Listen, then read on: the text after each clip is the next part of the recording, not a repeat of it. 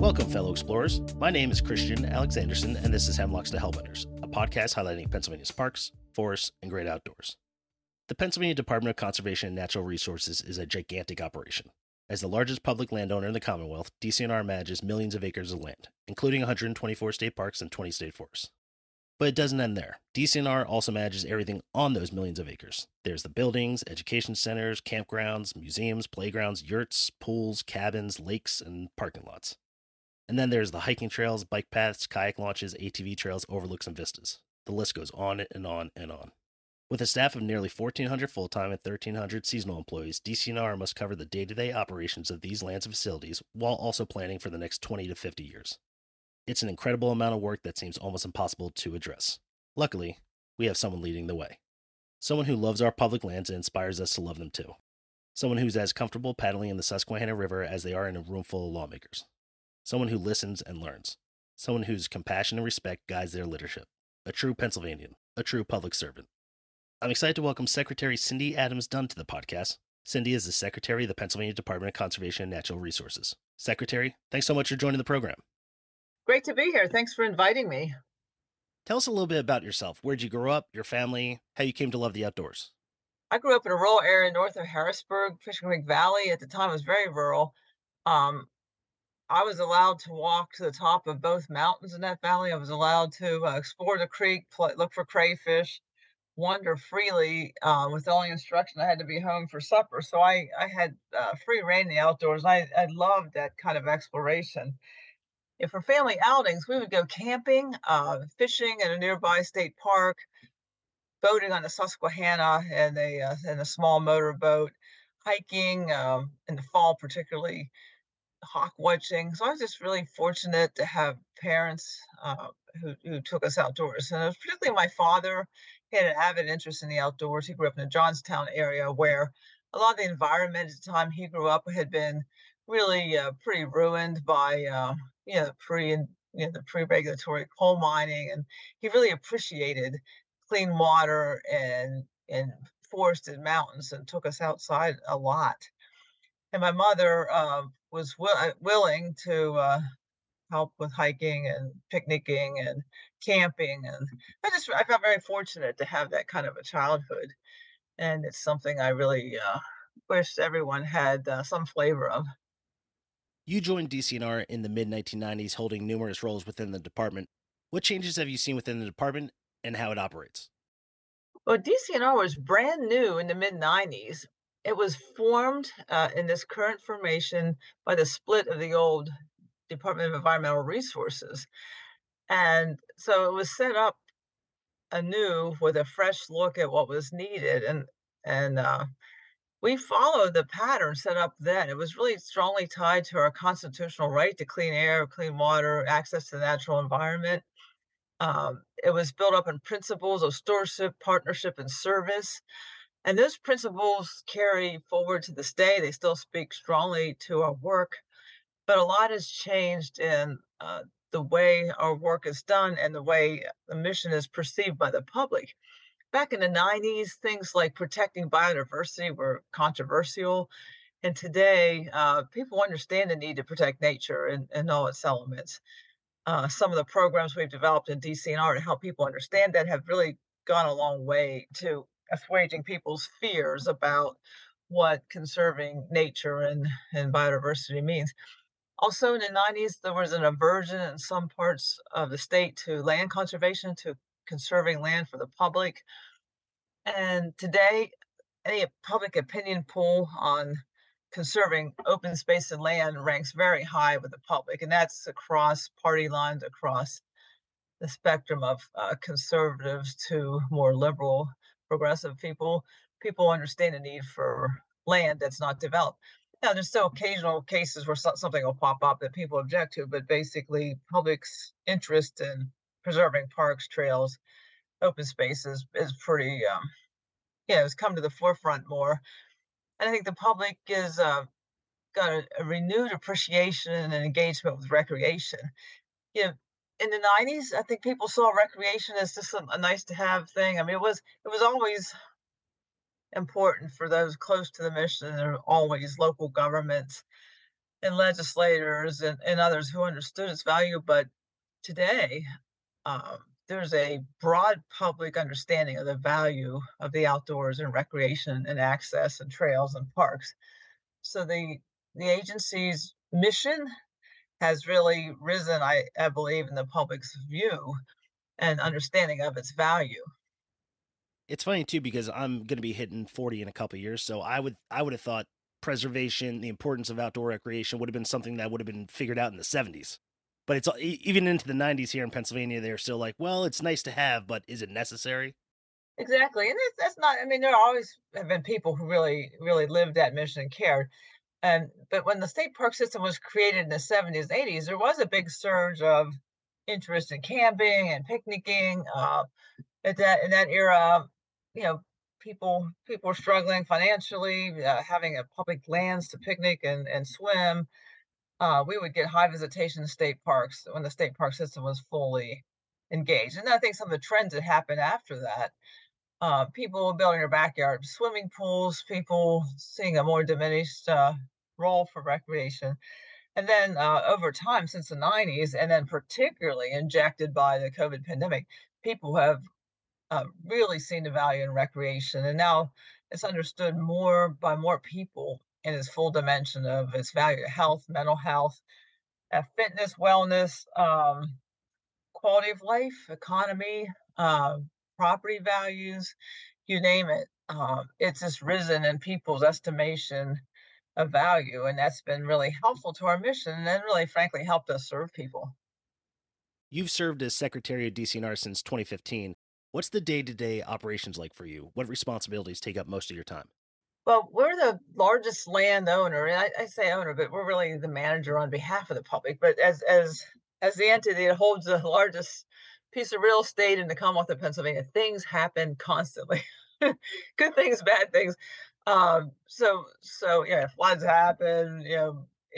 Infrastructure fails somewhere. People maybe get hurt. People get lost, a fairly large staff, something happens to a staff person. So the day to day is quite lively. Um, but I always strategically want to make a point to spend some of my, if not every day, like some of my week on forward-looking work. It really takes some discipline to structure some time for looking forward and I also pay attention to partners.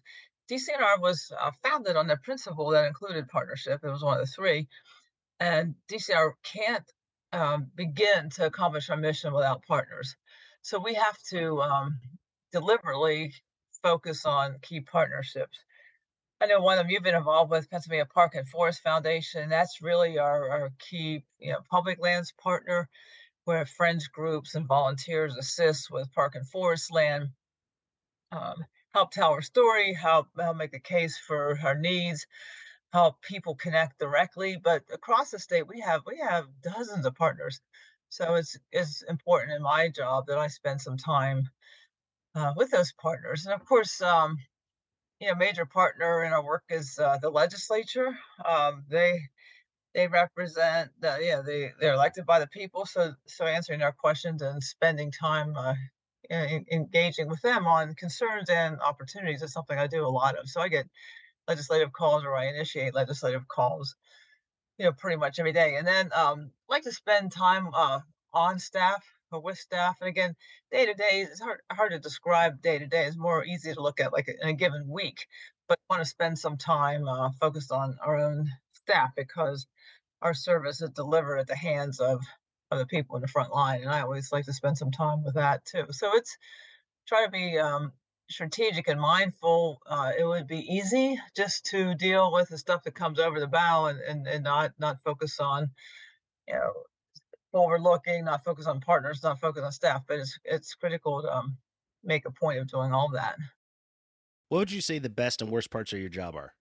Well, the best part, I mean, I can just think of, days where, like, I'm at a ribbon cutting for, like, an urban playground, and the kids are playing on a new playground or in a new park that we were able to fund. And on the weekends, I spend a lot of time in state parks and forests, and I, just spending time in a park walking through a picnic area, seeing people having a good time. I get down to Pine Grove Furnace a lot, and there's a lot of multicultural families there walking through the picnic area, smelling all the interesting, wonderful smelling food, people having fun, laughing. I like to kayak past the swimming area, see people just having a great time in the water, goofing around, splashing each other. So that, I mean, just seeing people enjoy public lands, whether there are public lands or whether there are parks that we help fund or trails that we help fund, that's the best thing. Of course, some of the worst days are when someone gets hurt badly or worse. Um, uh, staff issues and concerns can be a negative sometimes. You know, some of your staff are struggling or suffering with something, and also it's the frustration when member of the public or an elected official really doesn't understand the value that we bring to a community that minimizes or diminishes the value of public lands or of our programs, and so that's that's a challenge. So that that's kind of the spectrum for me. Um, I love hearing the Governor Shapiro describe us in the in fullest dimension. So we, it again, people have this continuum of understanding of the value of public lands, parks, and forests. So when my staff or me hear the governor talking about our value in terms of the future of Pennsylvania, the economy of Pennsylvania, the quality of life in Pennsylvania, when you know that an influential person like a governor or legislator understands that, it number one, does great things for staff morale. I've told Governor Shapiro he does a lot for my staff morale because he talks about our work in the highest dimension and the value it brings to the public. Mental health, physical health, addiction management, et cetera, et cetera. That just gives a real boost to our morale and ego. And then, like I said, conversely, when a public elected official just doesn't see it, it's very frustrating. In addition to the time you spend outdoors for work, you also have a lot of outdoor hobbies. What do you like to do most in the outdoors? That's hard to answer because the thing I like doing most is the thing I'm doing at that moment. Um, yeah, so I hike, and of course it's in fall now. Hiking's big on my mind right now because I'll spend a lot of time. I hike in the fall and winter and early spring a lot because the view shed is greater when you're up in a mountain and you can see out. And also, I don't like hiking when I'm really, really hot. So this is getting to be my hiking season.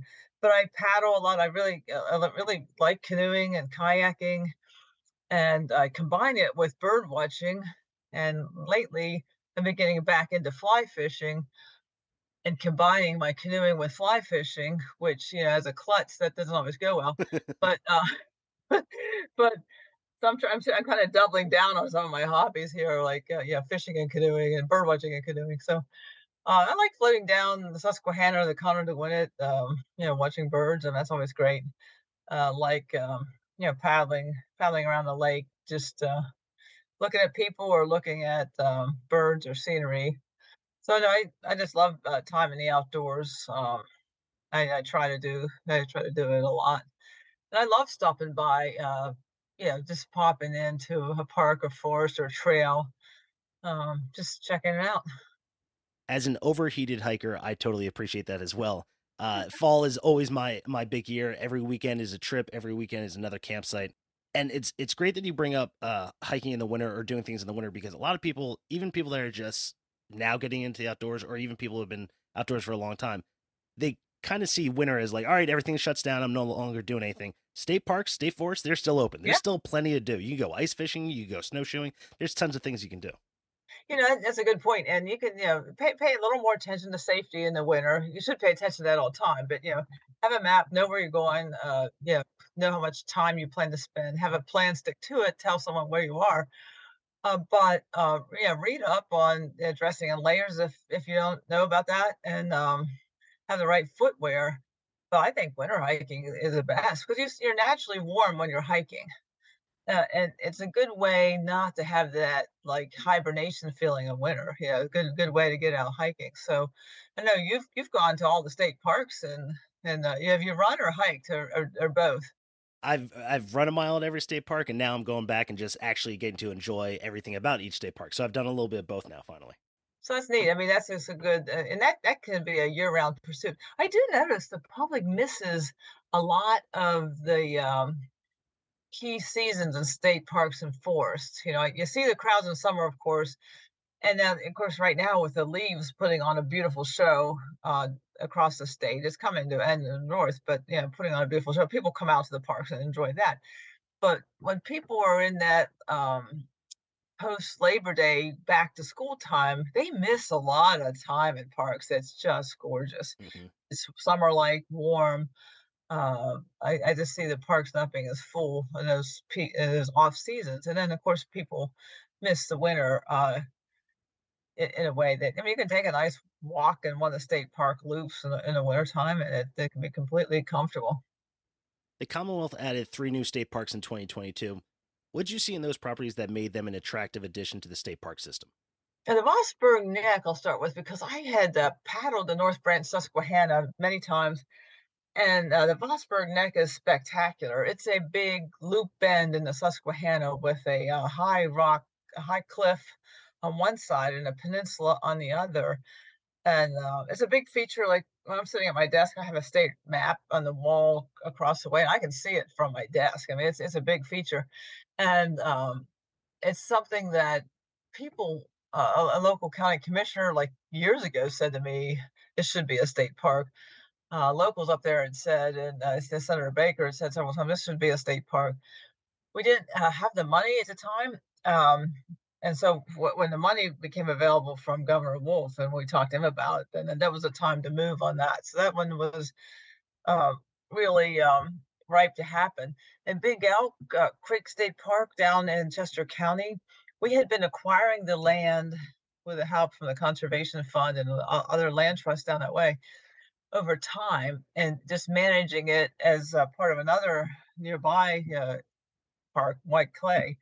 But it's different and unique than White Clay. White Clay goes to the Delaware. Big Elk goes right to Chesapeake Bay, interestingly, not to the Susquehanna.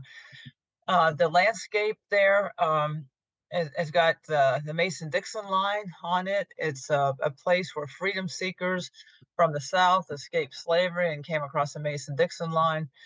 It's a rolling grass hills and wooded valleys with trails in an area of the state that's seeing rapid growth. So uh, it'll serve uh, regionally and statewide. It'll be interesting. Plus, it back to back with a large state park in Maryland, Fairhill, on the south side of Mason Dixon is a large park. So it creates a large public landmass that'll be great for nature, great for recreation, etc. It actually has pretty good biodiversity as well. And then the lower Susquehanna, we've been working in the lower Susquehanna Riverlands for a while. That that lower gorge of the Susquehanna between Lancaster and York County is some of the most spectacular land in the state. Susquehanna carves sort of a canyon going south, and a lot of it had been preserved by the power companies as required by law. And then when they divested of the land, the Lancaster County Conservancy and DCNR and the two counties have conserved land. So we've been growing the conserved land base down there. It's important in those counties. They're highly developed and also highly agricultural. Lancaster County has the least of forest land cover of any county in the state, for instance. But the we saw an opportunity. Lancaster Conservancy saw an opportunity in Pelham Hills. It's the next extension north, and that area was under development pressure. And a couple parcels in Pelham Hill became available, including the one that became available that uh, ended up being Susquehanna Riverland State Park. It's a bluff that overlooks the Susquehanna. It's gorgeous. You can see up and down the river. It's right on right on the edge. It includes a section of the Cadorus Creek, which is great paddle. It's actually a challenging whitewater paddle. And then there's Cadorus Furnace, which we've acquired the Iron Masters Mansion and are working on that. And that has historic relevance to the area that we'll be talking about a lot in the America 250 PA. It'll have significance that the story will be told at the time of, you know, as we prepare for America 250 PA and look at our nation's history. So anyway, there's a lot of history right there at Cador's Furnace, and so it gave us a chance to tell that. But the conservation of Hallam Hills that Lancaster Conservancy has initiated, this allows us to have a part of that and have a place that everyone can go and enjoy, Susquehanna Riverlands. While I've been to all three of them, I am really excited to see what Susquehanna Riverlands is going to be. I mean, it's just there's a great walk you can take to the overlook to see the river, and it's just absolutely stunning. I think I went the first week after it was dedicated, and I was just walking through it like this is going to be so much fun. It's such a perfect blank canvas that you can almost see everything. Like, oh, the hiking trails are pretty much already in there. The idea of a blank canvas has to be so exciting for you. It is, and it is. We're trying to, and we're getting input from the public and users what they want to see. Obviously, like you said, there are trails there now. The Midstate Trail goes through it now. A person can enjoy it right now, but thinking about what developed amenities to build there to serve people and bring more people in to see this wonderful amenity. So we're doing public processes and hearing from people to see what they want, see what recreation they feel is needed. Yeah. I filled out the survey. Whenever you Good. see Oh, when, good. whenever you see those online, if you follow, make sure you follow DCNR on Facebook, Twitter, and Instagram. Whenever you see those surveys, take them because you want to know what people want to see, and especially the people that are going to be using this a ton. It's important to have this input from the public to be able to develop things for the future. Yeah, thanks for saying that because we serve the public, and you really can't do that well unless you understand what the public wants. And we'll be starting another statewide recreation plan next year, and that will include significant public input opportunities on recreation across the Commonwealth.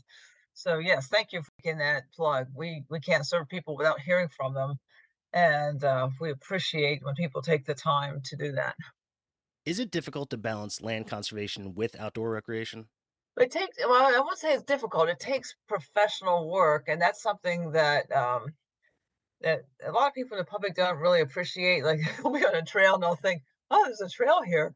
Gosh, I wonder how long it's been here." Not realizing that trails take design, work, maintenance, lot of times some volunteer sweat equity.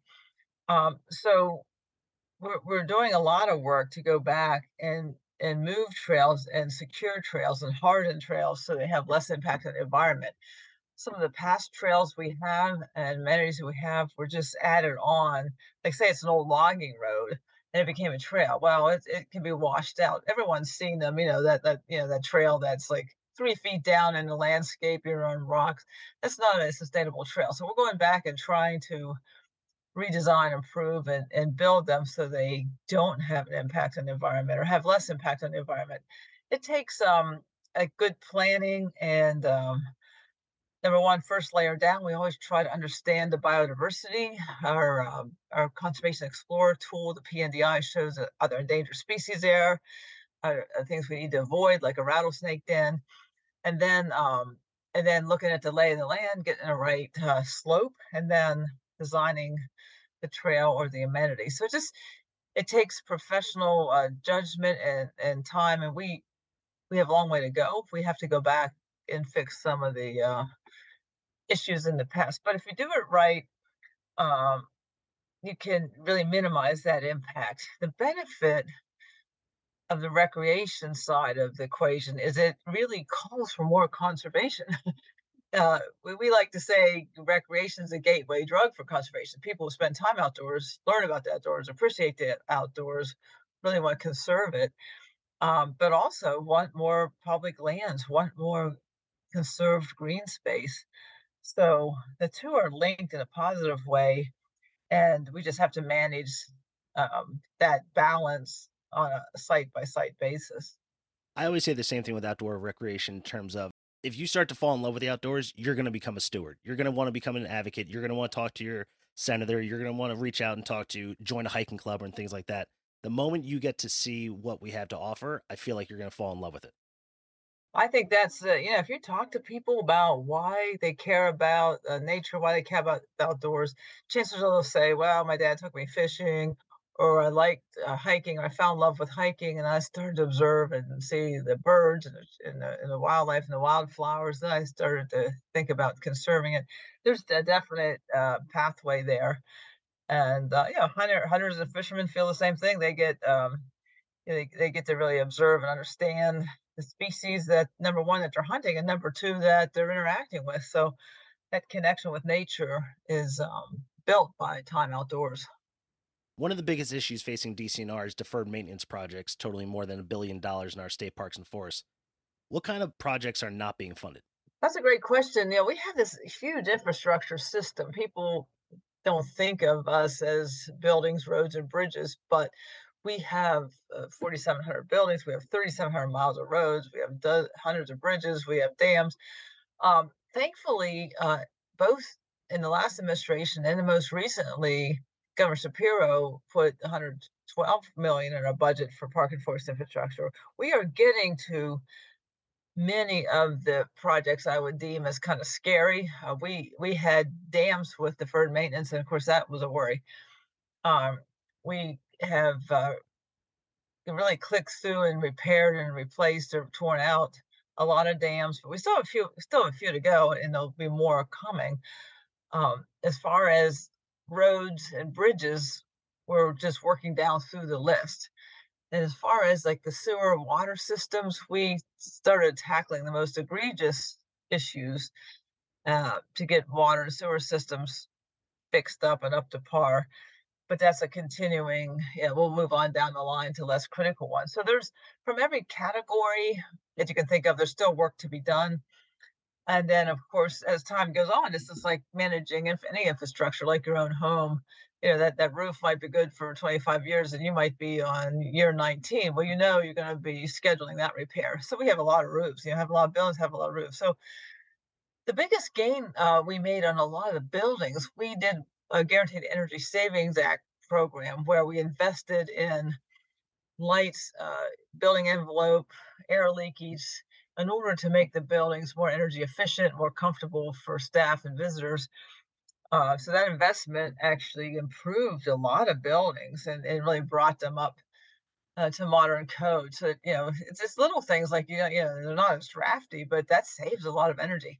And then switching out LED lights, improving motors and systems and pumps. Some of that stuff's not sexy, but it saves our bottom line, saves a lot of operating dollars. So every year our bills are less and our buildings are better. But again, that's a long-term process where we've done the western third of the state, the middle part of the state's being worked on, and we'll begin work on the eastern part of the state. What's the key to addressing these improvements and projects? Is it simply getting more money from the Commonwealth or is it deeper? It's both. We are getting more money, having a steady supply of money, so that we can begin. Projects have planning, design, in beginnings and ends, but you have to know, like when you do the planning and design, you've got to know the money is going to be there for the project, and then costs escalate. So having steady funding is important as well as having enough funding. And we got a big, like I said, big boost in funding this year from the governor. We need to keep up a higher level of funding that we had in the past. Just thinking about any infrastructure, if you're running your family budget or home budget, you're going to need some money for stuff, as it comes due if you own a house. Same deal here with 4 billion in infrastructure. We know there's going to be bridges age out, roofs age out, buildings age out. So just having a steady supply of infrastructure dollars. And we like to say, this does return money to the state coffers. Our projects in state park and forest land are done by local contractors. They're not the big kind of projects that attract like out of state bidders to bid on our projects, like say a big highway project might. So they're local contractors, sometimes small businesses. We have a lot of small businesses benefit from our work. So that generates economy in and of itself, beyond the typical recreation economy of providing for visitors and et cetera. So that ongoing regular work is important uh, to the whole community. Every year you have to go before the governor and lawmakers to request money. What's the pitch you make when you're asking for an increase in funding? What do you say to them? I talk about it as a return on investment. Recreation brings in, 14 billion to the state's economy. That investment pays in droves back to the state coffers. Um, Years ago, we did a study on state parks, and at that time, for every dollar spent on a state park, 10 are returned to the economy. The challenge sometimes I have is having the legislators understand it. No, that money doesn't come back into our budget. It comes back in through the purchases of goods and services and comes back in to the state's economy through things like income tax and sales tax and everything else. So, and one time I said to a legislator, I wish we could die trace the dollars that are the result of parks, forests, visitation, trails, and see how it's benefiting the economy. But maybe even more importantly, in the long run, keeping Pennsylvania a place where people want to live, work, and play is critical. We've got to attract and keep young people. If you look at our aging demographic, we've got to have young people in the workforce. And I think that's one of the reasons the governor really embraces our mission. He sees it as one of those positive factors. People choose, where they're going to live based on quality of life, and Pennsylvania has a great quality of life, is due in part to the outdoor recreation that we have. So that, that's hard to quantify in a budget what that value is, but we hear it everywhere we go. That someone will have moved back to the little town where their parents are from because they can telework in their job and they want to be near that trail along the river. They want to be near the parks and the forests in the area. They like our communities. So I just think the value to the economy, the value to the quality of life is the main pitch I make. How do you balance the choice between spending money on to add a new state park or to address deferred maintenance projects? Yeah, managing a budget is one of those annual challenges and looking ahead. When we see a new state park opportunity in an area where we have struggled to serve all people, and I'll talk about that again later, I'm sure. But there's once in a lifetime opportunities to add to the system and especially if it's a site that really belongs in the public domain. It's something of, if it's something significant like Susquehanna Riverlands or like Vosburg or like Big Elk, where it belongs in the public domain because it's part of our story in Pennsylvania. It's part of who we are. It's part of our legacy. And you have a once in a lifetime chance to make it a state park. It's time to jump, even though you know that you could spend that money, fixing up, like for another water system or a road or a bridge. But in terms of serving the public and serving all the public, we have to take those leaps when we see the right opportunity.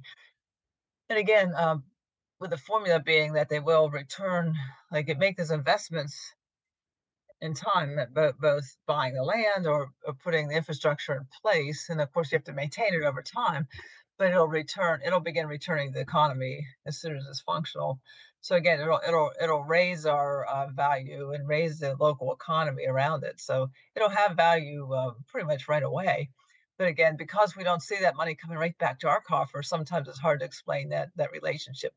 We find out about a lot of opportunities to create new parks, and they range on the scale of, gosh, this really should be in the public domain, and people would love it. It would serve people too. Um, we just can't afford this because we don't have the budget for it. So, and if an area is served by other parks and served well by other amenities, then we take a pass on it. I think these three new state parks offer a really good example of what it can provide the public. You have something like Big Elk Creek, where you have this beautiful history and heritage about the Underground Railroad and the role it played. And then you look at the Susquehanna Riverlands and you say, well, the absolute natural beauty and the views are really important. And then you also go down to Vosburg Neck and you have this really important feature that isn't everywhere in the state. It's something that can only really be found here. So when you kind of add those up, where you go natural beauty, history, heritage, unique feature, I think that's a good example to show. Yes, we might be adding more state parks, but we're adding them for a reason, not just to do it to do it. You mentioned, telling the history. Yeah, so Big Elk and Big Elk and Susquehanna Riverlands will tell stories that really belong in the public domain. that we don't have any other place to tell them. And Susquehanna River lands right there in the border between New York and Lancaster, where we don't have, especially in Lancaster County side, don't have a lot of parks, don't have a lot of service to the public, and two very fast growing counties of the Commonwealth. In Vosburg, we never had a park in Wyoming County. In fact, if you look, Wyoming, Bradford, Susquehanna, that area doesn't have a ton of public lands, and so it is serving people who don't have that kind of access. Also, they're all fairly short drives from big metro areas. Vosburg is really, if you come up from Wilkes-Barre, you're in Vosburg in 30, 40 minutes, probably more like 40. Susquehanna Riverland's a fast-growing counties, and it's actually very close to the Harrisburg Metro and New York, Lancaster. And Big Elk, of course, is in the Philly, Wilmington metro area. What do you think is the biggest issue or issues facing our parks and forests today? Well, I think taking care of the natural environment in the face of climate change, with the deluge rain events that we have, um, changes in weather patterns where you'll have an early spring warm up, trees bloom, and then frost hits and kills them, kills buds. The Another climate change driven problem is really invasive species. If you talk to our on the ground managers of parks and forestry, they'll say like battling invasive species is a major concern because it's so hard to do and so overwhelming, and it could just suck up all the resources.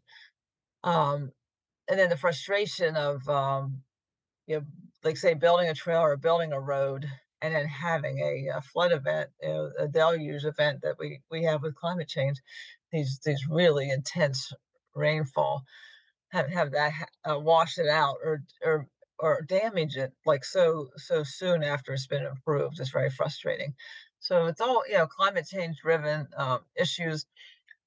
Also, also driven by climate change. Our lakes and the state park lakes, as they're very valued for swimming in the summer. Um, we've had hazardous algae blooms in lakes, and that's a climate change driven issue. Our lakes are filling up. One of the infrastructure projects we're doing across the system is lake dredging to kind of restore the lake as a swimming boating lake. We have them on the schedule. That's some of the infrastructure. Yeah, you ask, what haven't we gotten to? That is one I should have mentioned, but combined shallow depth with the hot water is creating soupy algae, less appealing conditions in our lakes. So that's a big challenge driven by climate change. So they all fit under the bucket of climate change, but the on the ground management is more complex, because of it. And we're looking at ways to harden infrastructure so that it's less affected by floods. We're looking at improving the lakes, dredging the lakes, getting them back.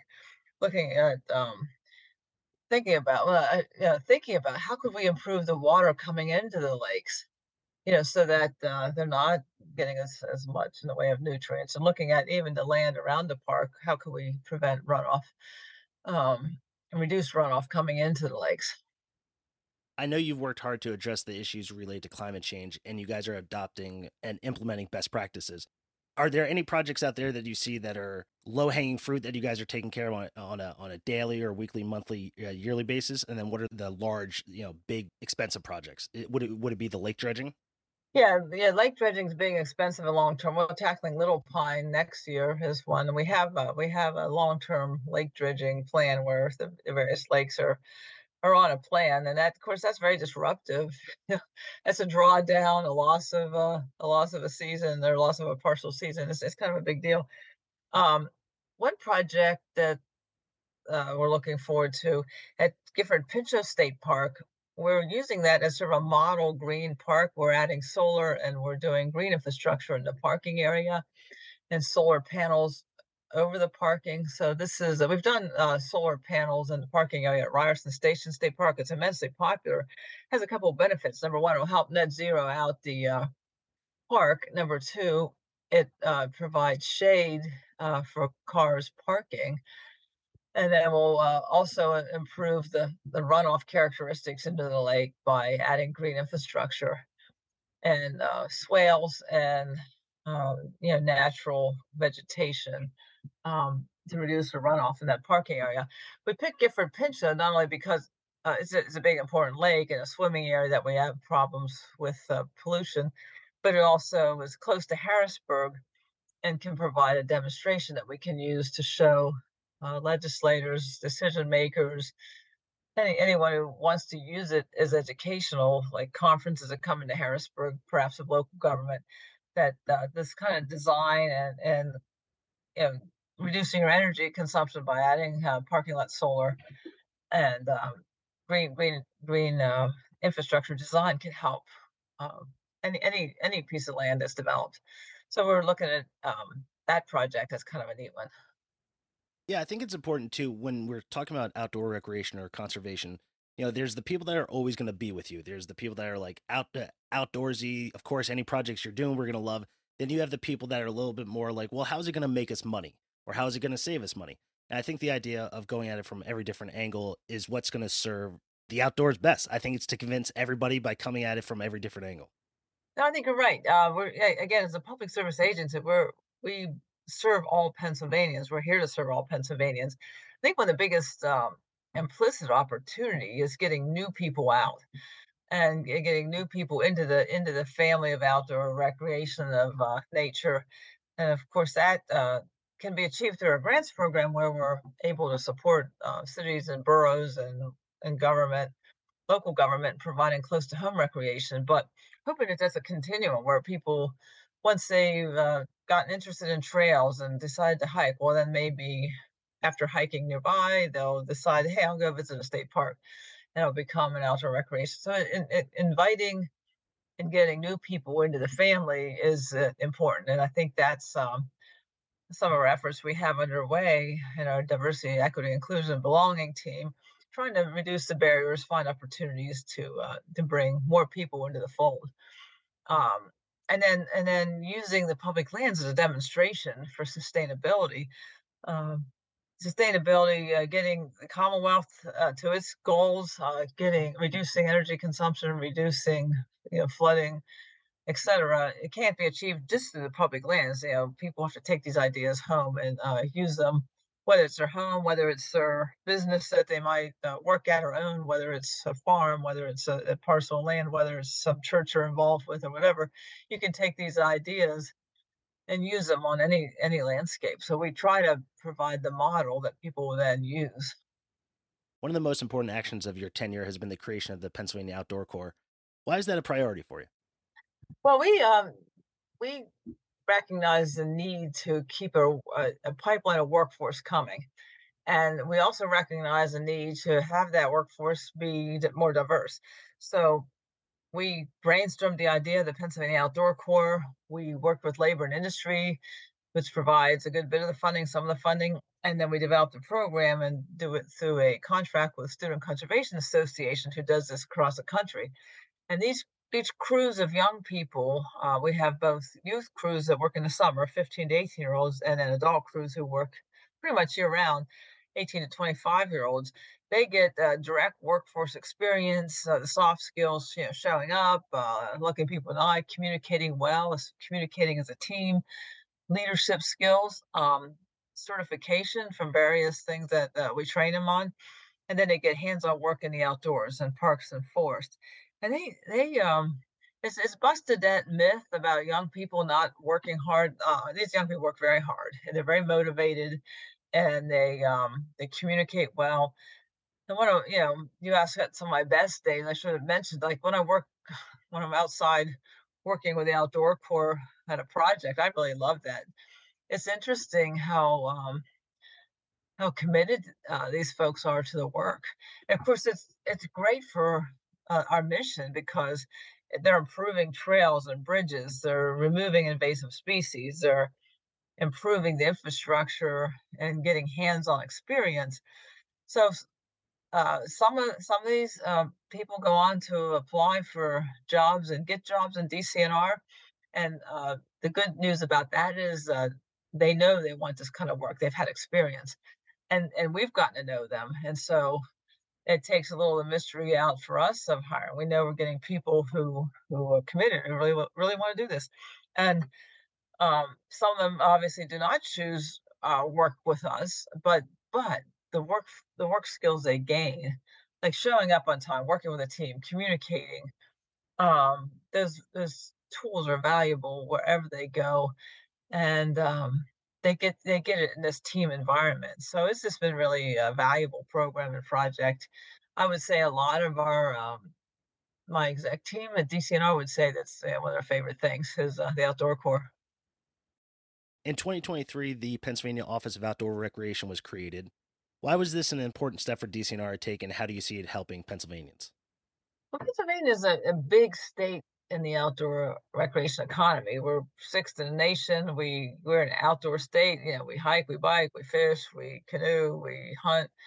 And it just made sense that Pennsylvania join the states that have organized our efforts. So, creating an outdoor office, hiring Dr. Nathan Rigdor was a great first step to kind of convene and understand the connection to the outdoor businesses, help organize and think about how to support those outdoor businesses, help connect them, and help build the understanding of the recreation amenities of what's needed on that end, the stewardship, the sustainability, and then build on that. If you think about, say, the agricultural industry, when you say ag industry, everyone knows what that is. I mean, people see the feed stores, equipment stores, the tractors, place you buy tractors and equipment, the place you get them repaired, all this support for the ag economy for obvious reasons. We all need to eat, but we don't have an organized, cohesive support for the recreation industry, and yet it's big and it's varied.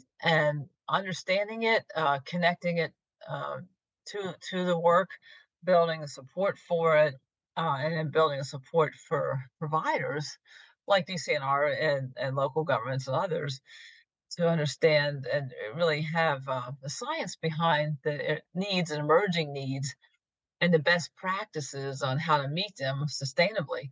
So it's been a big plus for all sectors. It'll continue to grow in its depth. We have approval to hire two more people under Dr. Rigner, and that will help build out the outdoor rec office and yield the results we're looking for. The program's got launching a grant program for small recreation businesses to help them get the support they need. A lot of times, those startups don't get support. They had not been on the radar screen in the way other businesses are, and yet they're they're important in that matrix of providers for the public lands. A lot of people want to experience public lands, want to experience recreation, don't have the knowledge or the equipment, and the outdoor recreation providers are key to that. And when Nathan was on this program, he spoke about his statewide tour that he did, which I think was so great and so important to just be able to say, this is what we want to do and this is how we can help. There's so many different ways to come at a issue. And so when Nathan can come out and say that we have billions and billions of dollars on the table that we can harness and help businesses and help our economy, help individuals, I think it becomes undeniable at that point.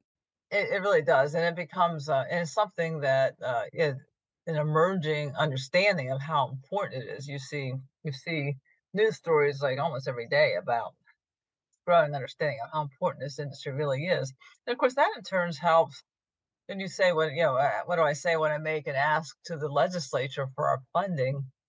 To really frame it that way, we're supporting a big economy and a lot of outdoor recreation businesses. This is not just a government thing. This is really essential to our economy and our future. Most outdoor recreationists want money spent on their hobbies that they enjoy, more hiking trails, more fishing docks, and so on. How does the department make sure money is being spent equitably across many different areas and many different activities? I guess it's a good thing that there's so much competition for our grants and our attention, but it is a challenge, and that is a something we continue to refine and grow in how we do that. We the state park system was sort of laid out as a park within 25 miles of every Pennsylvania. And of course, in today's world, 25 miles is far away for a lot of people. Our grants program set a goal of a park and a trail within 10 minutes of every Pennsylvanian. And that's a great goal, and we're working on that. But that doesn't even tell the whole story. As you dig down a couple more layers, we hired the Trust for Public Land to do layered analysis and mapping on showing the communities of need where the community doesn't have the funding to make the investment, the co-investment with us. So now we have additional layers showing the communities of need, and a lot of meeting that need is really going to take us and our partners spending time to understand the obstacles. And sometimes they're physical, sometimes it's as simple as like a highway that cuts off access from a neighborhood to a river or a trail. Sometimes it's social. There just has never been a habit or a tradition of people in that community like using that trail or using that park. So achieving equitability is a journey. It's something that we're working on. We have a grant equity group working on that. On the on the on the urban buffer program, we plant tree buffers in rural areas. We plant urban forests in the more suburban and urban places. We hired a tree equity specialist, and we're working with our partners and our municipalities and cities on street trees, on shading trees to kind of cool down the urban areas. So the distributing equitably and especially adding equity is a long-term journey, which we're doubling down on to really improve. But in terms of equitably, the, in terms of making these investments, we have a couple of tools in place. In the Keystone Fund, we have a dividing between park and forest infrastructure and grants, and then with the grant program they divide by region, and the regional reps then take it out and try to apply some of these other principles. And the state park system is divided by 4 regions that get a budget, so we try to spread it out so that the whole Commonwealth is served. And again, some of the more finer points of that are things we're still working on. You served as secretary through the pandemic.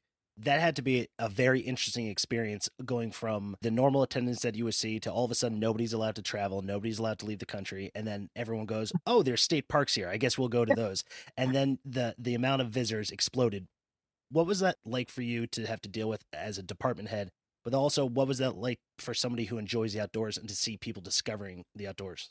Yeah, you're right. It was a challenging time. So the first the first early days of that mid-March, where it was everyone work from home, everyone stay home, and buildings are closed, um, and so it was hard to get guidance. I mean, the Center for Disease Control, our own health people were trying to get a handle on, this is very contagious disease that was killing people, but what does it take to keep them safe? So, um, we had a couple weeks we're trying to figure out what can we do. And so for a while, the bathrooms were closed, the buildings were closed, the buildings weren't allowed to be open.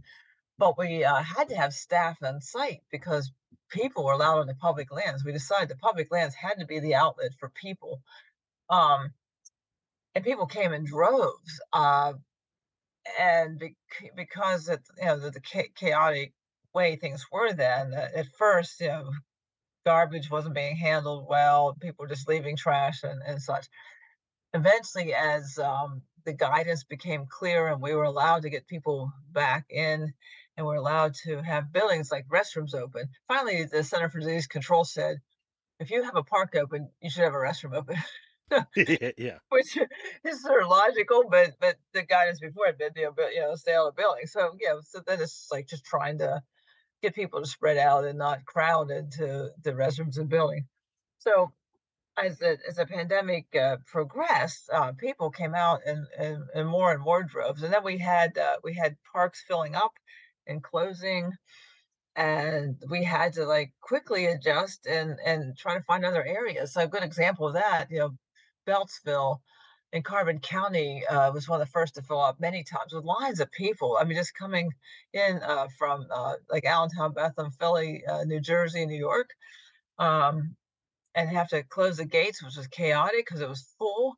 And then they're looking for other places on the internet, a place called the Tub. So it was it's a stream in a gorge near Wilkes-Barre. It's beautiful. It's on forest land. It's not even a state park, and people were showing up there by the hundreds and parking along a busy road. Wow. And so we have since, I mean, I was just up there 2 weeks ago. We have since improved the parking lot, added a bathroom, but it's a part of the state forest system. It was never designed like a state park, and now we're adapting and making that available to people because now people have discovered the tubs. We were challenging our staff in forestry and in parks, like where can people go? That we got to find some more places, additional places, because without that, people were finding them themselves on the internet.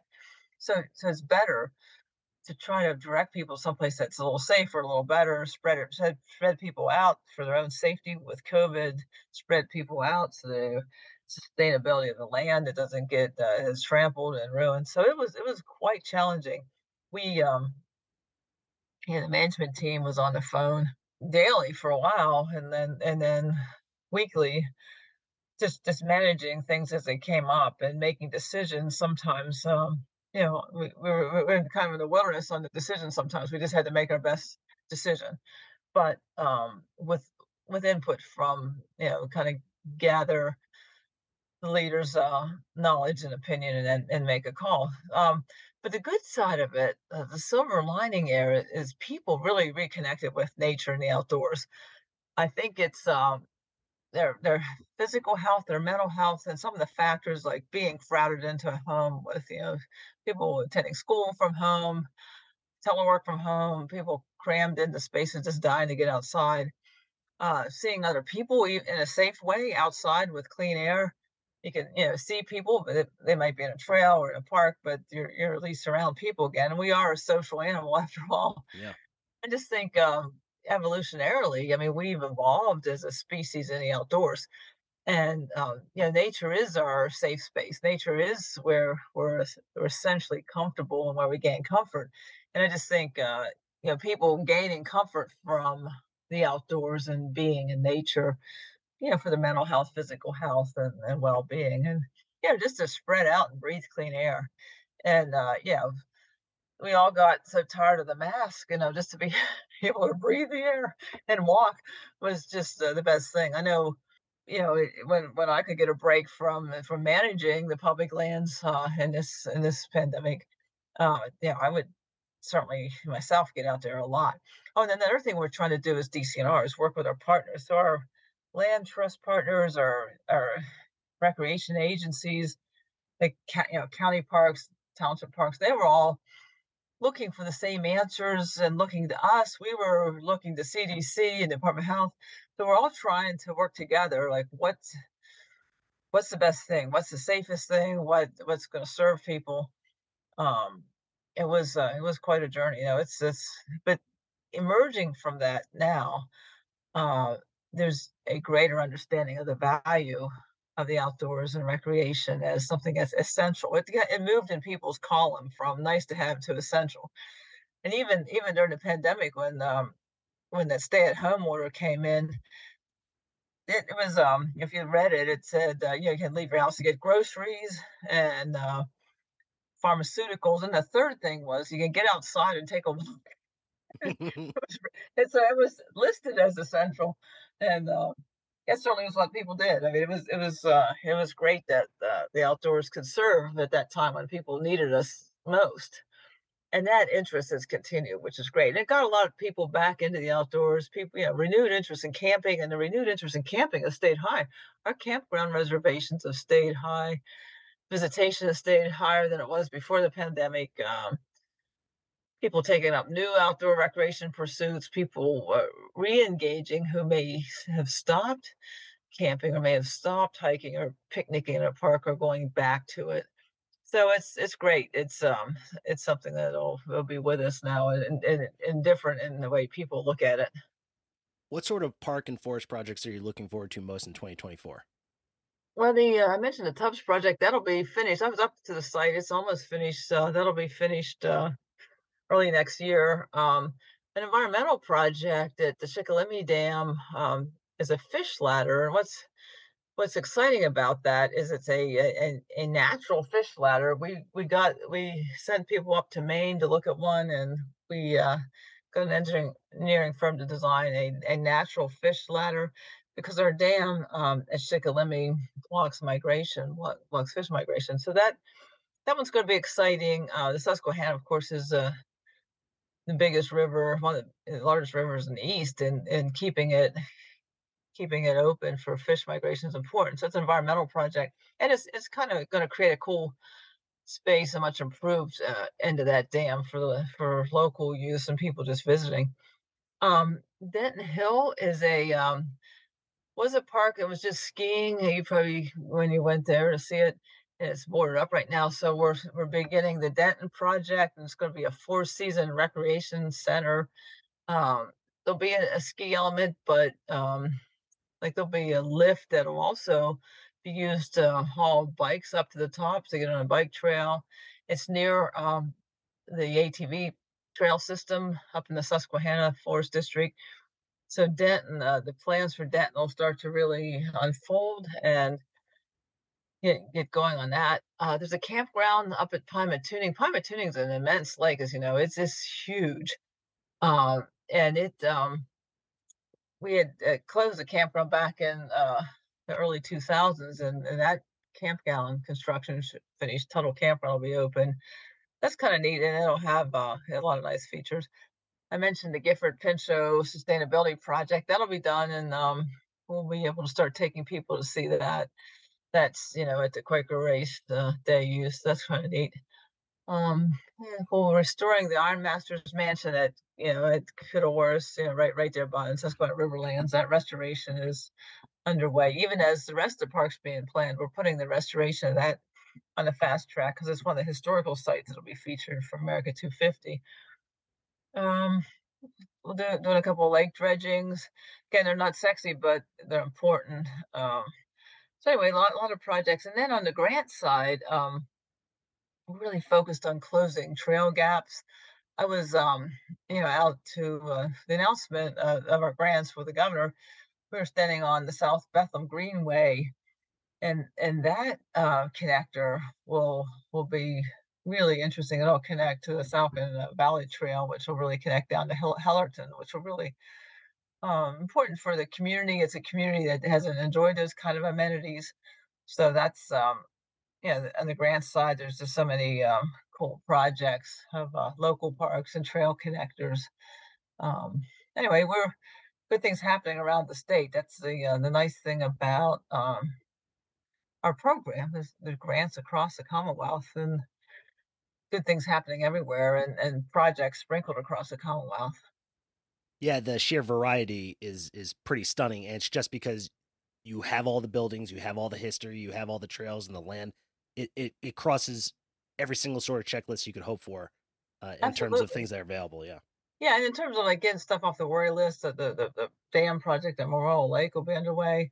Again, we've made huge progress on the unsafe dams, and so we continue to click them off. And Memorial Lake is up.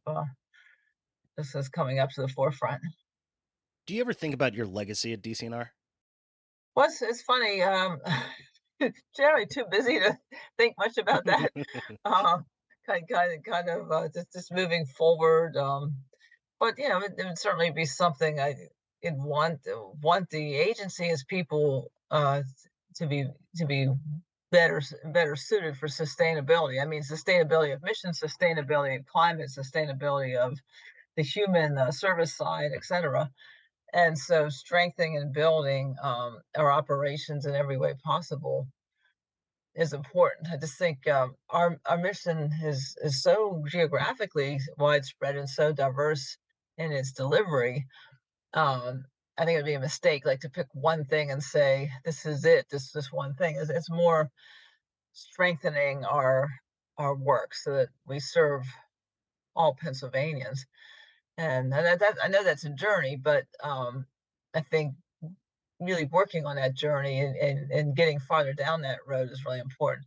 And serving all Pennsylvanians, I know that's something we don't meet right now. Um, it's something we're focused on. It's in the Constitution.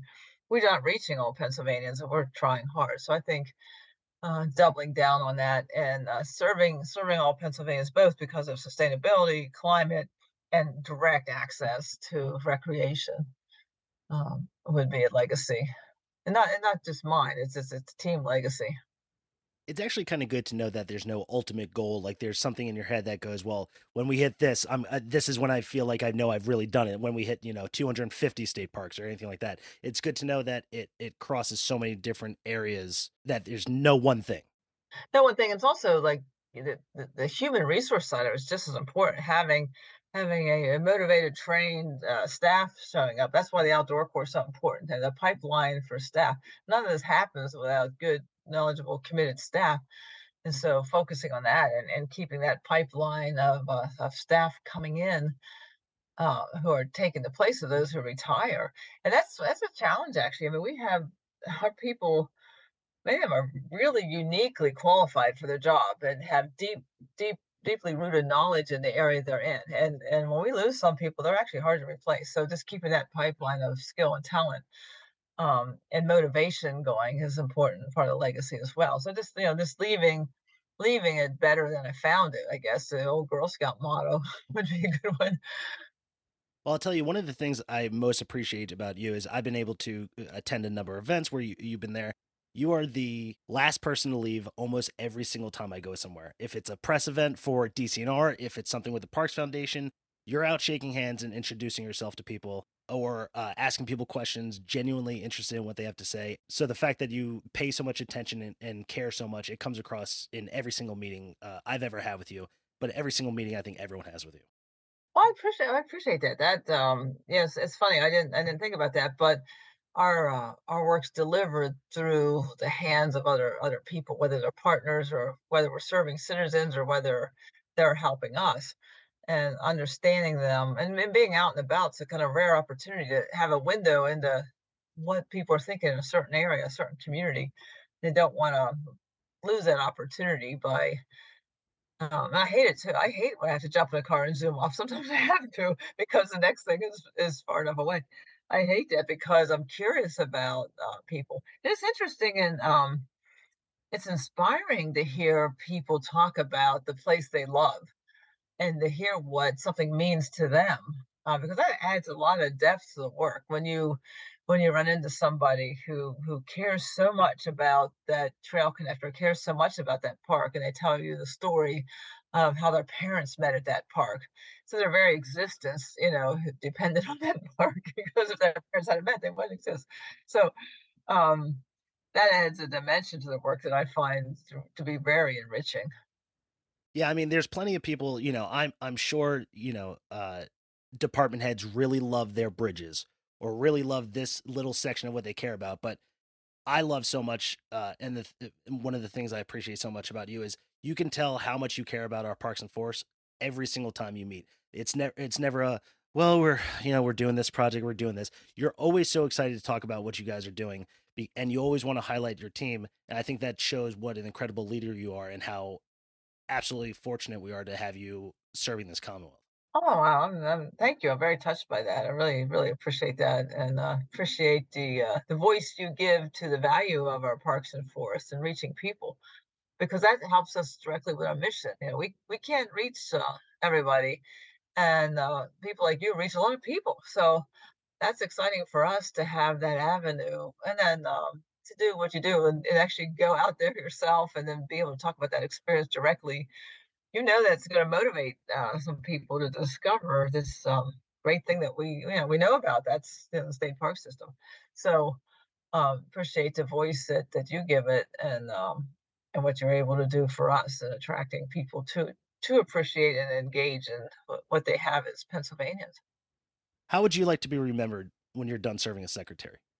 Uh, I think just as a good public servant, just as someone who served and was a good public servant. Because that actually is a high calling. If people understand it, it sounds like it doesn't sound like a lofty thing, but it really is a high calling to be a true public servant. And and so in doing so, like in trying to be a good public servant, then you want to motivate others to be a good public servant or appreciate public servants, appreciate the public servants in their lives. So I think just a good public servant would be fine. I've always said a life in service is a life well led. It is, and that's a much more eloquent way to put it.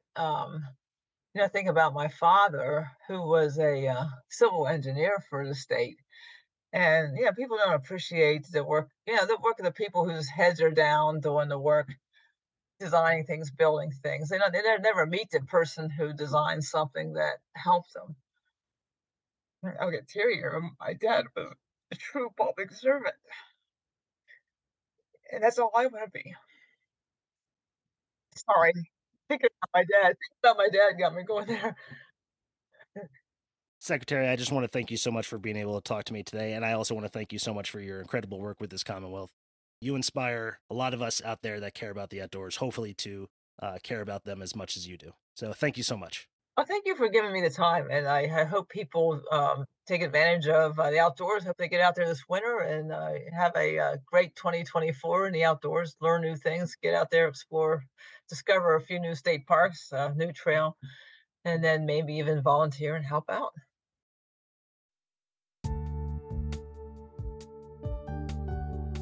I want to thank my guest, Secretary Cindy Adams Dunn, for joining the podcast. She graciously gave her time to share her knowledge, experience, and passion for the outdoors with all of us. Well, that's the end of the first season. But before we end this episode, I have some people I'd like to thank. First and foremost, I want to thank my incredible wife, Abby, not only for her support and suggestions, but also for listening to me talk about this podcast without a break for over a year. You're the best wife a man could ask for, and the best adventure buddy anyone could have. I also want to thank my mom and dad for their continued encouragement and support. Thank you so much. You're the best. Thank you to Sean Connolly for your mentorship and for inspiring me to start this podcast. Thank you to Wes Robinson with the Pennsylvania Department of Conservation and Natural Resources for answering my many emails and booking guests for the podcast.